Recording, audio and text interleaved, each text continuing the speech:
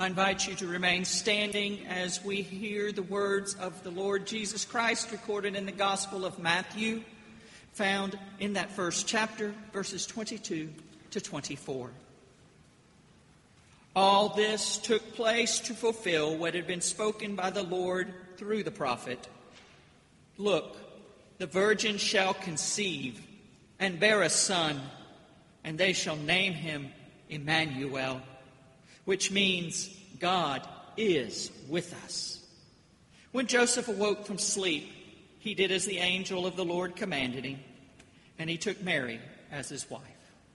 This is the word of the Lord for the people of God. Thanks be to God. You may be seated.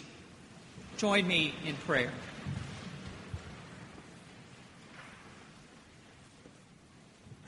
We say, "Come, be with us, O Lord." But the reality is, you're already with us. And you say to us, "O come, my people, be with me."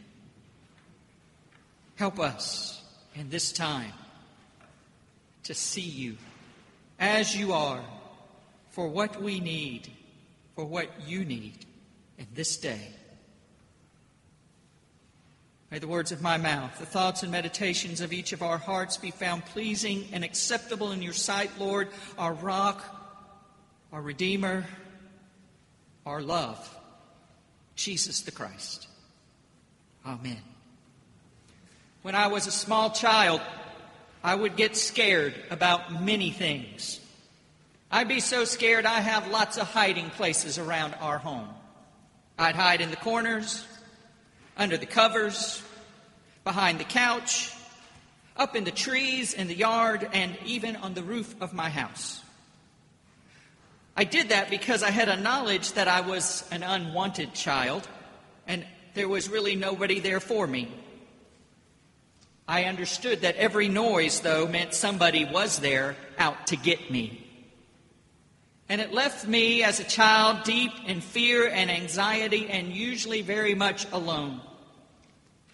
I have to confess to you, that still hangs a little bit with me, so that in the middle of the night when I hear a bump or it gets really dark, I shake a bit and get kind of scared.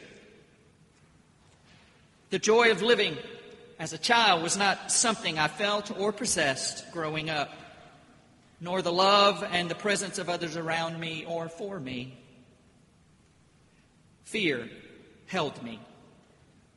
We understand fear, the power of it, and how it can steal our joy, and how it lies to us that we are unsafe and therefore unloved. We've lived through a period of fear, haven't we? 21 months of a pandemic that no one would have ever imagined in December of 2019 as we concluded Advent. We've learned those words, we've said them before, COVID-19, social distancing. We've even picked up some newer ones of late, telework, red, yellow, green, blue zones. And now we become almost proficient in the Greek alphabet, from Delta to Omicron. I pray we won't have to learn about Zeta. Many individuals have said that all of this pandemic has been the will of God. Let me assure you, they've misread Scripture pretty well. And they believe that this coronavirus pandemic was sent to punish us, to teach us, or to force us to be good, get good out of us. I don't believe that either. Unlike biblical times, or even in the late 70s or 80s, when the AIDS crisis was at its highest, we now have a basic and better understanding of viruses. They help us understand how it works, how they mutate, how they spread, and how they attack our bodies. And we trust science. We trust science to guide us to a safer time. And if anybody believes that God sent this virus, then it's reasonable to believe that those researchers and scientists and doctors and all those who are fighting to find the cure and bring us out are fighting against God. I don't believe that. And I don't think you do either. I do not believe God sent this thing, but I do believe that God is in the midst of this thing, this pandemic. God has been and is doing what God always does, comforting, leading, counseling, wringing good from adversity and pain. We've known the tragedies. We've known about death. But we've also been blessed to know about life and the hope, peace, joy, and love that life gives. Even in the most surprising of places, just like I found it in my own childhood. We're told over 100 times in Scriptures not to be afraid, not to fear. But we logically ask, why not? Why shouldn't we be afraid? Just look around at the current situation. And the Bible reminds us because God is with us and has been with us since the very beginning of time. God is here now, incarnate in Emmanuel. This is the God who has always been with us in the flesh, known as Jesus the Christ. In his book, Incarnation, which has been the foundation of this Advent series, Adam Hamilton shares with us a great truth about the Gospel of Matthew. He says, Matthew does not offer us a fully developed Trinitarian theology of how God is at once Father, Son, and Holy Spirit. He offers us not a clear explanation for how Jesus could be fully God and fully human, as the council at Nicaea would attempt to do 300 years after Jesus' birth. But throughout the gospel, Jesus is shown to do the things that we would expect God to do. He heals the sick. He opens the eyes of the blind. He forgives sinners, miraculously feeds the multitudes, and even raises the dead. He controls nature, walks on water, casts out the demons, and conquers death. When Isaiah talks about Emmanuel, even he could not comprehend that this God, Emmanuel, could be this Jesus that is with us. In incarnation, God experiences humanity. That means that the incarnation isn't that God simply put on flesh over God's body, but that God, through the babe in Bethlehem, put on all humanity. God became human in Jesus. And with this, God experienced the totality of yours and my life, just as you and I live it today. I believe that Jesus enjoyed the taste of a strong brewed bean in the morning and liked to have a flaky croissant from his mother's oven. He felt the rush and the excitement of seeing the sunrise over the horizon and the dark being banished and sent away. He longed to be in his mother's embrace often. He laughed at the antics of his buds and enjoyed tree climbing, racing, and all the fun things that group did together as friends. His heart sung when people got it. And he felt light as a feather when he heard good news. He enjoyed a good meal with a glass of good wine and good company. At the same time, this Jesus experienced the full fatality of human beings as well. He chafed under his parents' authority, just like many of us did or do. As a teen, he knew about raging hormones. As a young adult, he surely felt the desire of lust. He knew anger, impatience, pride, and the ease in which we can hurt each other with words and even with looks. He knew the temptation to drink too much and the power of wealth to be a cure-all for everything. Paul writes much later in Hebrews that Jesus was tested as we are, yet without sin, without stepping off the mark. God was and God is totally one of us today. Incarnation means that God reveals God's self to humanity in many and sundry ways. In the Old Testament, it was always the prophet asking, "Let us see your face, O God." We can see that all through Hebrew Scripture. And God granted the request with a warning. The warning was you could not survive the experience. But still, God showed God's self through the backside, and in the clouds, and in creation, in a host of ways. We see that still in creation, that God's glory is with us. Yet something better came along to allow us to see it all and to understand the fullness of God. And that is Emmanuel. Jesus, the Emmanuel. He is the reflection of God's glory and the exact imprint of God's very being. Is what the writers of Scripture tell us. But what about today? Because we don't get to see Him like they did. What about today now that Jesus has returned to the presence of God? Well, when I picture God, what God is like, God's character of mercy, grace, and love, I see Jesus. I see Jesus loving broken people with hearts and a hug.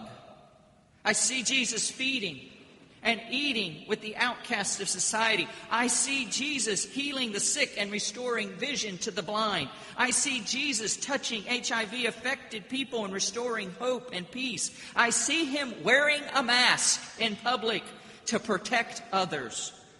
I see Jesus coming to funerals, offering life in the midst of death. I see Him boldly casting out evil, casting out lies, casting out hatred, casting out racism, casting out homophobia, and all that keeps people at each other's throats and hearts, and instead replacing it with joy and love for all. This is Emmanuel, God with us, in the Jesus that's in you and me. Incarnation reminds us there is no getting away from this God in us. As a pastor, it's my privilege, or it used to be when I was allowed to go to hospitals, to visit with those who are sick and suffering and hold their hand and pray with them. It's a privilege because I knew it was not me, but it was God that was present. I was God incarnate, if you will, for them. I represented God at the moment they needed God and God's eternal, unending love and care. So again, with this God present as Emmanuel in hospitals, homes, schools, church, workplaces, we need not fear. I remember when my father lay dying at University Hospital in Augusta, I was holding his hand, and my mother whispered in one ear, and if you knew my mother, she didn't know how to whisper. And my brother was whispering in the other ear, "Tell him it's okay to go. Tell him it's okay." And I got kind of perturbed. I looked at them and said, "Why do I have to tell him it's okay to go?" You know what their answer was? "Well, you're the preacher." So I told my dad, holding his gnarled big hand, "Dad, it's okay to go. It's okay to go. Go see Grandma. Go see Uncle Glenn. Go be embraced by Jesus. We'll be okay. You don't have to worry about us." But my father, with his eyes closed, tightly shook his head and a frown on his face. He refused to go. So we sat a while longer, until my mother drove every nurse on the floor crazy, and David and I took her home. As we woke the next morning very early, the call came that my father had passed peacefully in his sleep at a time he had chosen, when it was just him and God with him. He went, they said, without fear, leaning into Emmanuel. I believe God was holding his hand and freed him from that pain of cancer and freed him from a very difficult life, just as God was with us, holding our hands and hearts through nurses and doctors and pastors who came to visit us. Incarnation is the love of God to all. You see, Jesus came so long ago, so many Christmases ago, to be the incarnate presence of God, so that we would all know love for one another and for ourselves. But he left this earth, calling each one of us to do the very same thing as he did. Jesus believes that his followers are intended to put on the flesh of the invisible God, to incarnate God for all our siblings, the whole world around, to offer to them love, to offer to them hope, peace, and joy, wrapped in that love. For me, I see Emmanuels everywhere, the presence of God in many people.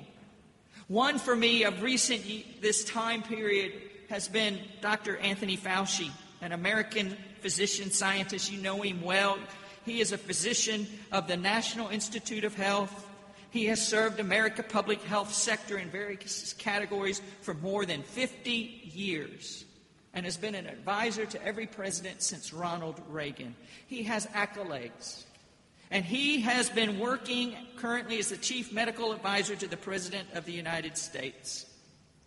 It's surprising to me that this humble man is still in the job, because he has been treated by a previous administration with disdain.